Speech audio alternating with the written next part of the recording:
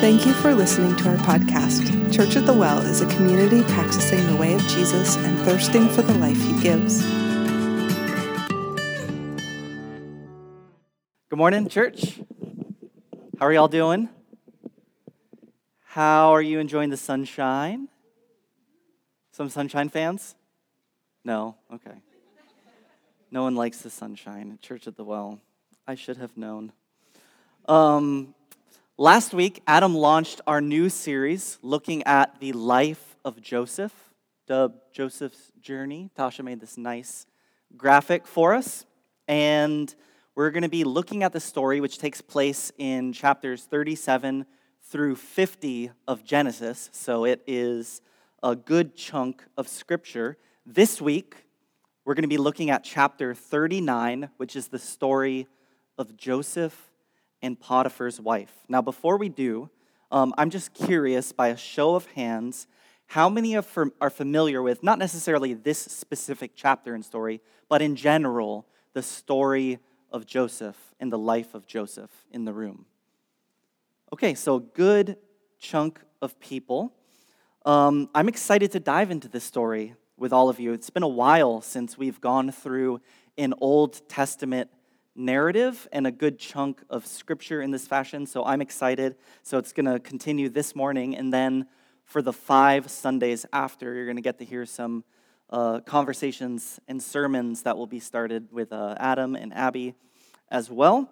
If you missed last week, Adam gave us a lot of background information, and so if you missed last week for some reason, I'd encourage you to download the podcast and get all of that information downloaded into your brain and into your heart. It was a significant amount of background information, but I did want to just give you a quick summary of where we left off last week because it will help frame our conversation this morning. Adam's sermon last week covered chapter 37, where we're introduced to Joseph, who at the time is 17 years old. He's just a little lad. And Joseph is the son of Jacob, and he has 11 brothers. And we learned something about Joseph. He has dreams. And one of the dreams we're told that he has infers that at some point his brothers will bow down to him. A dream I'm sure he did not mind having. Any of you have siblings? You can get that. Joseph does something curious to me. He shares the dream with his brothers. Which is not curious if you have siblings. You'd understand, hey brothers, hey sister, I want you to know I had this dream in which you were bowing down to me. It sounds like a typical sibling rivalry conversation in my household between Anaya and Zia. And we find out that Joseph is favored by his father, Jacob. His father loves him. It's not supposed to be something that happens, but does happen in this household. He gets this really amazing coat, kind of multicolored coat, and it says we're told that his brothers hate him. And so his brothers are already kind of frustrated with him. He shares this dream, and then he has another dream, which then he chooses to share with them again. And it's not only in this dream does it infer that his brothers are going to bow down to him, but his mother and his father as well. And there's a whole lot of frustration with Joseph around sharing this story. We learn that his brothers hate him, and they plan to kill him. So it gets pretty serious pretty fast. They don't kill him. They say, well, we'll just throw him into a pit and we'll let him starve to death, because that sounds more humane, right? No, this sounds horrible. And they're like, okay, we won't kill you.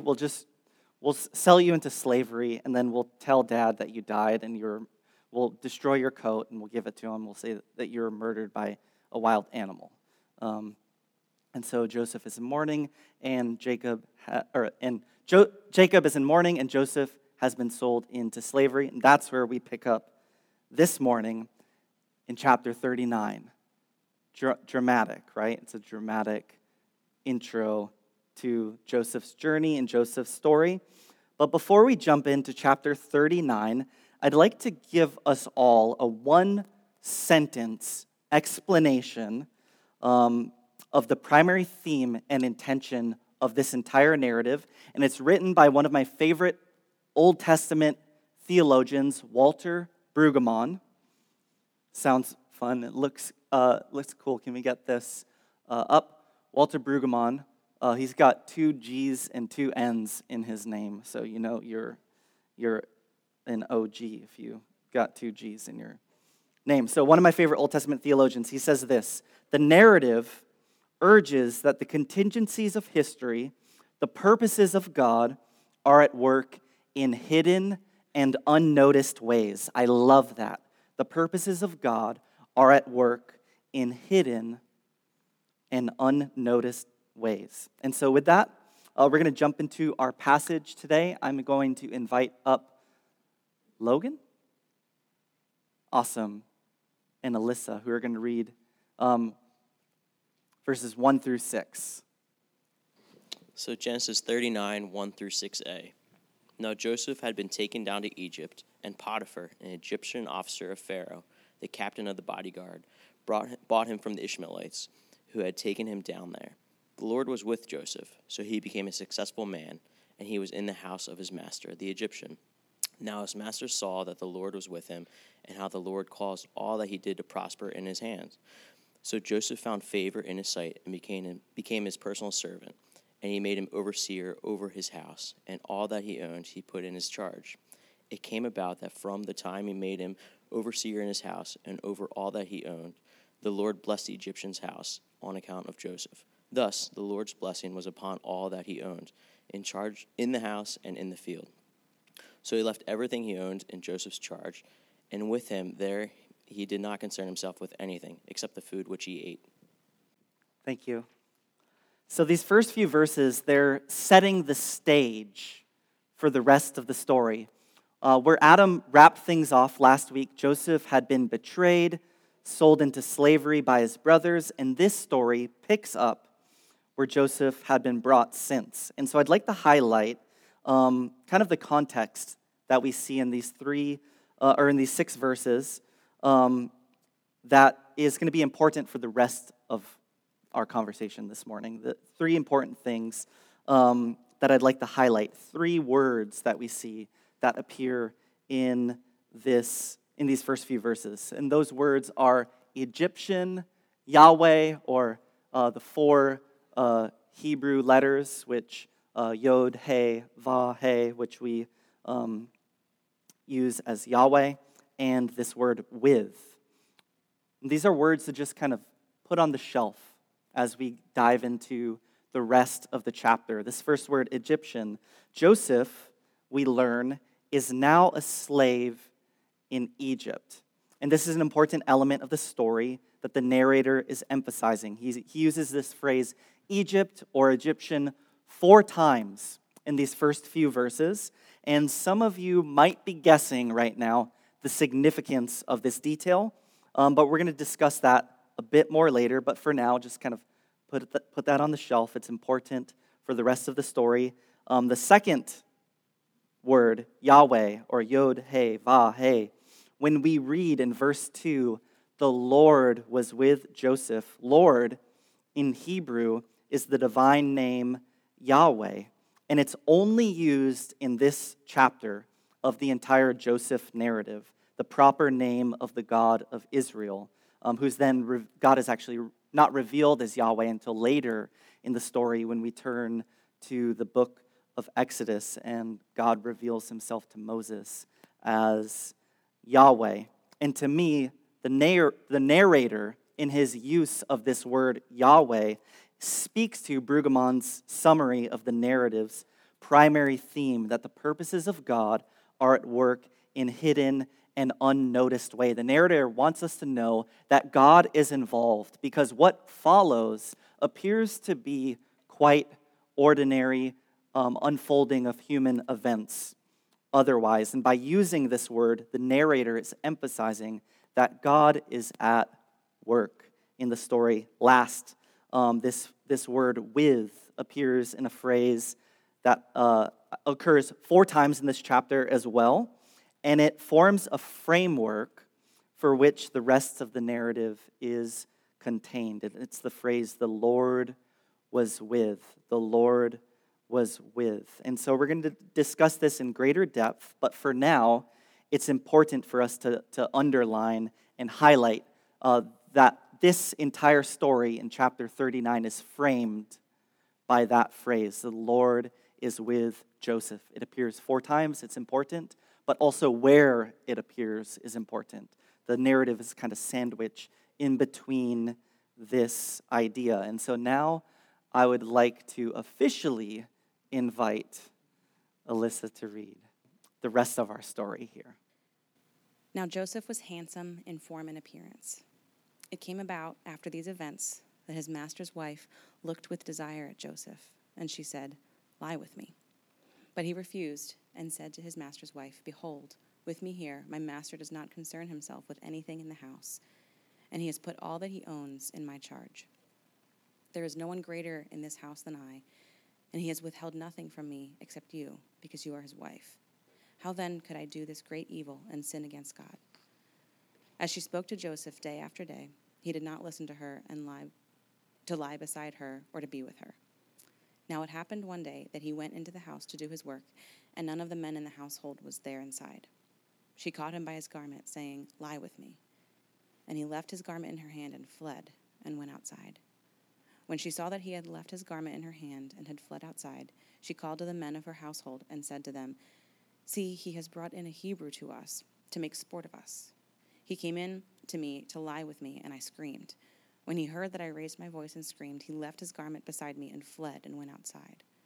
So she left his garment beside her until his master came home. Then she spoke to him with these words, "The Hebrew slave whom you brought to us came in to me to make sport of me, and as I raised my voice and screamed, he left his garment beside me and fled outside." Now when his master heard the words of his wife, which she spoke to him, saying, "This is what your slave did to me," his anger burned. So Joseph's master took him and put him in the jail, the place where the king's prisoners were confined, and he was there in the jail. Thank you. When I looked at the preaching schedule and I saw that I was speaking on the week where we were going to cover this story, my first thought was maybe Adam or Abby really have a burning desire to preach on this chapter of Joseph and Potiphar's wife. Was I correct in that assessment, or I don't know, maybe. I just got blank stares. I haven't preached a sermon on this passage before, but I have heard a handful of sermons on this passage, on this story of Joseph and Potiphar's wife, and I'll give you a summary of those sermons. Sermons go something like this: be a person of integrity and flee temptation. Or as Lauryn Hill put it, some girls are only about that thing. So guys, you better watch out. I flipped that wrong, but yes. So, or guys, girls, you know you better watch out because some guys, they're only about that thing, right?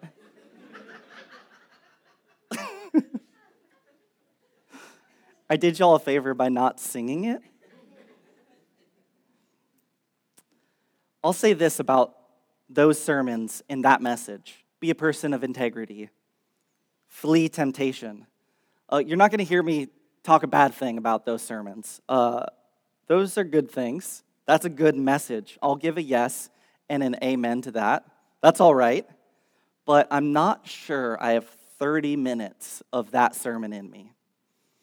And I also suspect and have suspected that there's something more going on here in chapter 39 than just that. Be a person of integrity. Flee temptation. And to get to that something else, we've already underlined and hinted at what that might be. A question: where is Joseph? Where does this story take place? Egypt. What other stories in the Bible take place in Egypt? Is there one that jumps out to you? Story of Moses. The story of Moses, which is the story of Exodus, the Exodus narrative, right? This series wraps up in Genesis chapter 50. This is where the Joseph story ends. When you turn the page, we land ourselves in Exodus chapter 1, which begins with the people of Israel enslaved in Egypt, crying out to God. This narrative foreshadows the story of the people of God in Egypt. But not only that, it highlights the type of people God is shaping and forming them into, whether they're in slavery, whether they're in positions of power, or in the wilderness. This story, my brothers and sisters, is much more than fleeing temptation. It's about much more than that. It's about the impossible or seemingly impossible sustaining and preserving power of God at work in the life of Joseph in his own oppression. It's about how he fares in Egypt in the face of the empire. How does Joseph experience success in the face of the empire? This is a question that Walter Brueggemann, in his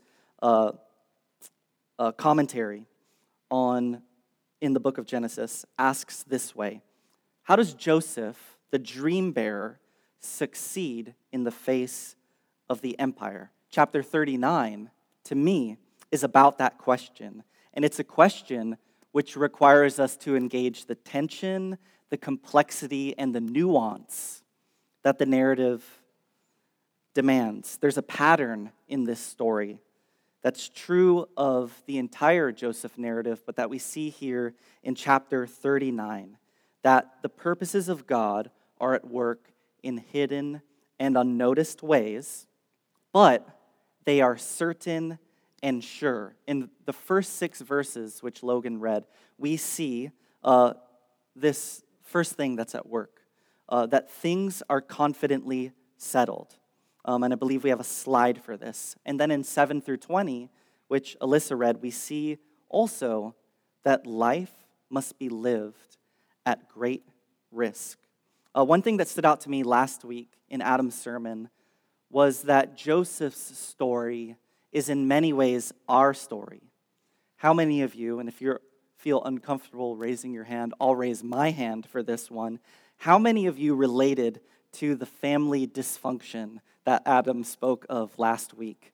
Yes, I understood that part of Joseph's story. Or how many of you have experienced moments where you haven't been able to see God and can hardly pray? And if you can, your prayers seem like groans at best.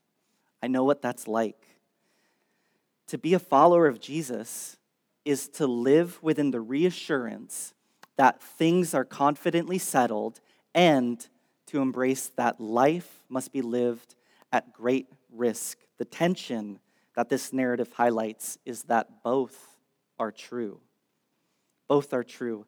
So, what does it look like to be a dream bearer who lives in the tension of the empire? It requires, I would argue, a perspective that things are confidently settled and that life must be lived at great risk. Consider Joseph's response to the temptation of Potiphar's wife. He not only would Joseph have considered it a betrayal against Potiphar, but he also, we learn, would have considered it a betrayal against God in that one statement when he refers to it being a sin against God. How could I do such a thing? In this one statement, we get a glimpse because the entire narrative, it's not always entirely clear where Joseph is at in his relationship with God. And in fact, God is seldomly mentioned directly by the characters in the story. The narrator brings up God from time to time, but not often. In this one statement, we get a glimpse that Joseph has a deep reverence for God and that God is forming his character throughout this story. And even with that, regardless of Joseph's awareness of whether or not God is at work, of what's actually happening, we see through the narrator that God is sustaining and preserving Joseph regardless of the actions of the other characters involved, and even regardless of Joseph's actions himself. God is at work in hidden and unnoticed ways. And yet, we also see that for the dream bearer to live in the tension of the empire, the dream bearer's life must be lived at great risk. Joseph had said yes to the path and the dream God had given him at great personal risk. In chapter 37, we see that Joseph has a garment taken away from him. He's thrown into a pit, sold into slavery. And here in chapter 39, Joseph again has a garment taken away from him. In chapter 39, I would say what we see is Joseph is not only maintaining his integrity, but he's maintaining his capacity to dream and to hold on to the dream that God has given him. He's able to say no because he knows what he has said yes to. Chapter 37, it didn't paint the best picture of Joseph, did it? He's not that endearing, right? He seems maybe at best a bit braggadocious, but the narrator, I think, does a good job at highlighting we see a more immature Joseph. Would you agree? We see a bit more of an immature Joseph in chapter 37. He wants his brothers to know, I had this dream, and in this dream, I was fantastic. In chapter 39, we see perhaps a more mature, flattering image of Joseph. We're told that Joseph's good-looking, but the audience is endeared to Joseph not because of his looks or his appearance, but we're endeared to Joseph in his resolute courage to do the right thing at great risk to himself. Think about this for a moment. Earlier in the week when I was sharing my notes with Adam about this week's sermon, he brought up a fact that I thought was worth sharing with you, or an observation that I felt was worth sharing with you. But consider, in chapter 37, in light of all of the injustice and suffering and pain that Joseph has experienced, that in chapter 39, we still see him choose to respond in a way in which he maintains his integrity and his right standing. And he's facing, I think, a situation in which perhaps the greater temptation would be to engage empire survival tactics, right? Empire survival tactics. If I just go along with this, look at what has been done to me. Why would I now do the right thing when all of these things have happened to me? And yet that's not what we see Joseph do. He doesn't engage the empire survival tactics. It's a dog-eat-dog world out there, and I just got to do what I got to do. No. We read that in the face of temptation, Joseph fled. That word fled is the Hebrew word vayanos. Can you say that word with me? Vayanos. It feels good. And I want to share that word with you, not just because it sounds good, but it's a verb that describes a spontaneous and abrupt withdrawal. Joseph was able to say no, and to say no immediately, because he had already said yes to the purposes of God, no matter where that led him, whether into slavery or prison or even in the face of death. This is about much more than maintaining his integrity. I would argue that this is about maintaining and holding on to his capacity to dream, which leads me to a question for all of us this morning, and I believe we have a slide for this as well. What dreams and purpose has God given you or would like to give you? And I'm not going to presume to know what dreams and purposes God has placed or wants to place on your heart, but I do know that God desires a people who would be people of the dream. And to be a dream bearer requires us to live within that tension. Things are confidently settled, and life must be lived at great risk.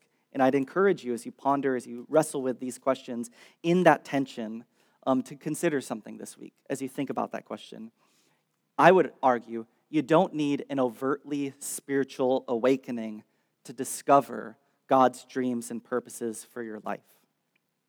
In fact, we prayed and we sang the Lord's Prayer this morning when Jesus invites us, in which he does with all of us, when Jesus invites us into the kingdom of God, we inherit the dreams of the kingdom. When we pray, your kingdom come, your will be done on earth as it is in heaven, our prayer then becomes the dream and the purpose that we bear.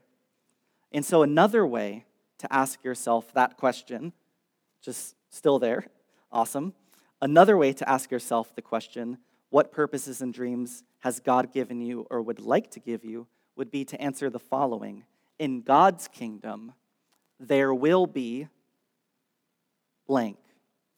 Or in God's kingdom, there will not be blank. And you might be onto something when you can fill in that blank with something that burns within you. Anne shared about her passion for creation care and God's good creation. To me, that would be a blank that fits in really well right here. Or another example would be, in God's kingdom, there will be food and water for everyone. Or, in God's kingdom, there will not be war and suffering. God's desire for you is to be a dream bearer. And so maybe you already know. Maybe you already know some of the ways you'd like to fill in those blanks. Maybe you are somewhere else along the way of unearthing the dreams and purposes of God for your life. Wherever you are, I'd encourage you this week to reflect on how you would fill in those blanks. I'm going to read the last few verses of chapter 39 as we conclude. Verse 21, but the Lord was with Joseph. This is after he's now been thrown into prison, and extended kindness to him and gave him favor in the sight of the chief jailer. The chief jailer committed to Joseph's charge all the prisoners who were in jail, so that whatever was done there, he was responsible for it. The chief jailer did not supervise anything under Joseph's charge because the Lord was with him. And whatever he did, the Lord made to prosper. I've mentioned it numerous times, perhaps too many times, the tension in this chapter that exists between things are confidently settled and life must be lived at great risk. And the risks that we are to face as dream bearers are likely different than the risks Joseph faced. And yet, we face empire risks and empire narratives all the time.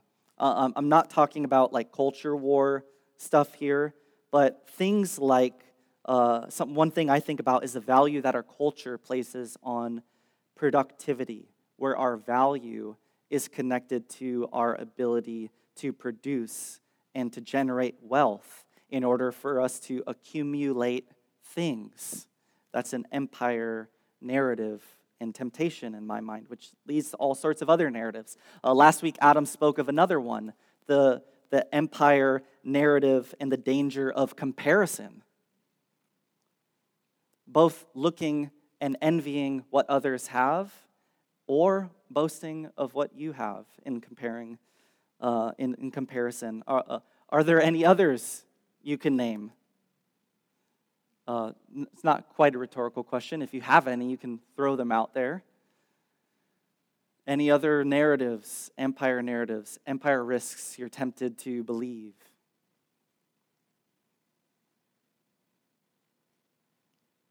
Okay, we'll move on. Lastly, while there is a tension here between things that are confidently settled and life must be lived at great risk, the narrative is framed by the certainty of God's work in the midst of it all. The narrative ends with the frame that we began with, which is Yahweh was with Joseph. So it is a tension, but we can be confident that God's purposes are sure, even though they are often hidden and unnoticed amongst the ordinary movements of life. Can I share a story with you as we conclude? In 2013, I'm not gonna give you dates because I don't really know the dates off the top of my head. It's Sunday, and I still have Easter hangover. Is that okay, Adam? Am I allowed to use that excuse today? Okay, I'm not going to use dates. Luann and I began the process of realizing a dream that we had in our hearts as we had been thrust into a situation where we became parents, and we started the process of adopting our daughter, Anaya. And when we began the process, it started with a lawyer and money, and things were supposed to go smoothly, and they did not go smoothly. And we were supposed to spend a certain amount of money, and we spent much more money than that certain amount of money. And it was an incredibly frustrating experience that led to actually like a lot of anxiety. I had for the first time in my life experienced an anxiety, like a panic attack or an anxiety attack around this specific situations, and certainly one of the most difficult, and I'm telling you just a snippet of this story because I want to make sure that I wrap up. It was a very frustrating season for us, and we experienced a lot of stress, anxiety, frustration, and we spent a lot of money, and that didn't go anywhere. There was no movement, and we eventually moved into a long period of time, years of time. I don't know how long, more than 5 years, we'll say, of what I would call kind of just like purgatory. There was nothing to be done other than to pray, which I did not find myself doing often because I did not find it enjoyable to pray about a situation that had no movement to it. There's no going on. And then February 2020, Luann and I decided, kind of independently, but also together, which I think was probably God at work in our hearts without us knowing it, that it was time to start the process again. It was a very frustrating process the first time, and we were not looking forward to it. And so we let a handful of friends know that we were starting the process again to pray for us, because the first time, more people knew, and everyone was asking us about it. It was not enjoyable. We started the process February 2020. We had a sit-down meeting with our lawyer. March 2020, y'all know what happened. In March 2020, we were not able to have any sit-down conversations with lawyers, so we had emails and phone conversations with our lawyer, and we were given a timeline, and we paid money again, and we were told this will happen, and this will happen. And the timeline, if you know this, if you've dealt with anything legally, there's not really a timeline. Just as you get billed monthly, and you pay the bill, and we were given a timeline, and certain milestones never happened, and we were just kind of like curious. And then in December 2020, we got an email from the court. I don't know. I didn't know the court sent emails, but the court sent us an email, and we read it, and we sent an email to our lawyer and said, hey, this email sounds like the adoption, that there's nothing left to do, that the adoption has happened, has been processed. And our lawyer said, yep, you read that correctly. That's what happened. I had other friends who had gone through the adoption process, and normally it ends with, you have to show up to court at some point, and normally it ends with friends and family be invited to the court, and the kid gets to hit the gavel, and there's a celebration, and there's all of this kind of movement around it. There was no movement. In fact, we got an email that we weren't even quite sure if we were reading correctly, and it was the realization of a dream that had begun many years earlier. And I bring that up because all of it was completely ordinary, fantastically ordinary. And yet, God was at work throughout it as we look back in hidden and unnoticed ways. And it speaks to this, that things are confidently settled. The dreams and purposes of God are confidently settled. And we see that here in this narrative. And so, since you got a lot of Brueggemann in today's sermon, I'm going to wrap up with a poem from Brueggemann in his book, Prayers for a Privileged People. It's entitled Dreams and Nightmares. And while I read it, I'm going to invite up the band as well, because this poem is in many ways a prayer. And so in lieu of a prayer, I'd like to share this poem with you. Dreams and Nightmares by Walter Brueggemann. Last night, as I lay sleeping, I had a dream so fair. I dreamed of the holy city, well-ordered and just. I dreamed of a garden paradise, well-being all around, and a good water supply. I dreamed of disarmament and forgiveness and caring embrace for all those in need. I dreamed of a coming time when death is no more. Last night, as I lay sleeping, I had a nightmare of sins unforgiven. I had a nightmare of landmines still exploding and maimed children. I had a nightmare of the poor left unloved, of the homeless left unnoticed, of the dead left ungrieved. I had a nightmare of quarrels and rages and wars, great and small. When I awoke, I found you still to be God, presiding over the day and night with serene sovereignty. For dark and light are both alike to you. At the break of day, we submit to you our best dreams and our worst nightmares, asking that your healing mercy should override threats, that your goodness will make our nightmares less toxic and our dreams more real. Thank you for visiting us with newness that overrides what is old and deathly among us. Come among us this day. Dream us toward health and peace. We pray in the real name of Jesus, who exposes our fantasies. Amen. You're listening to the official podcast of Church at the Well in Burlington, Vermont.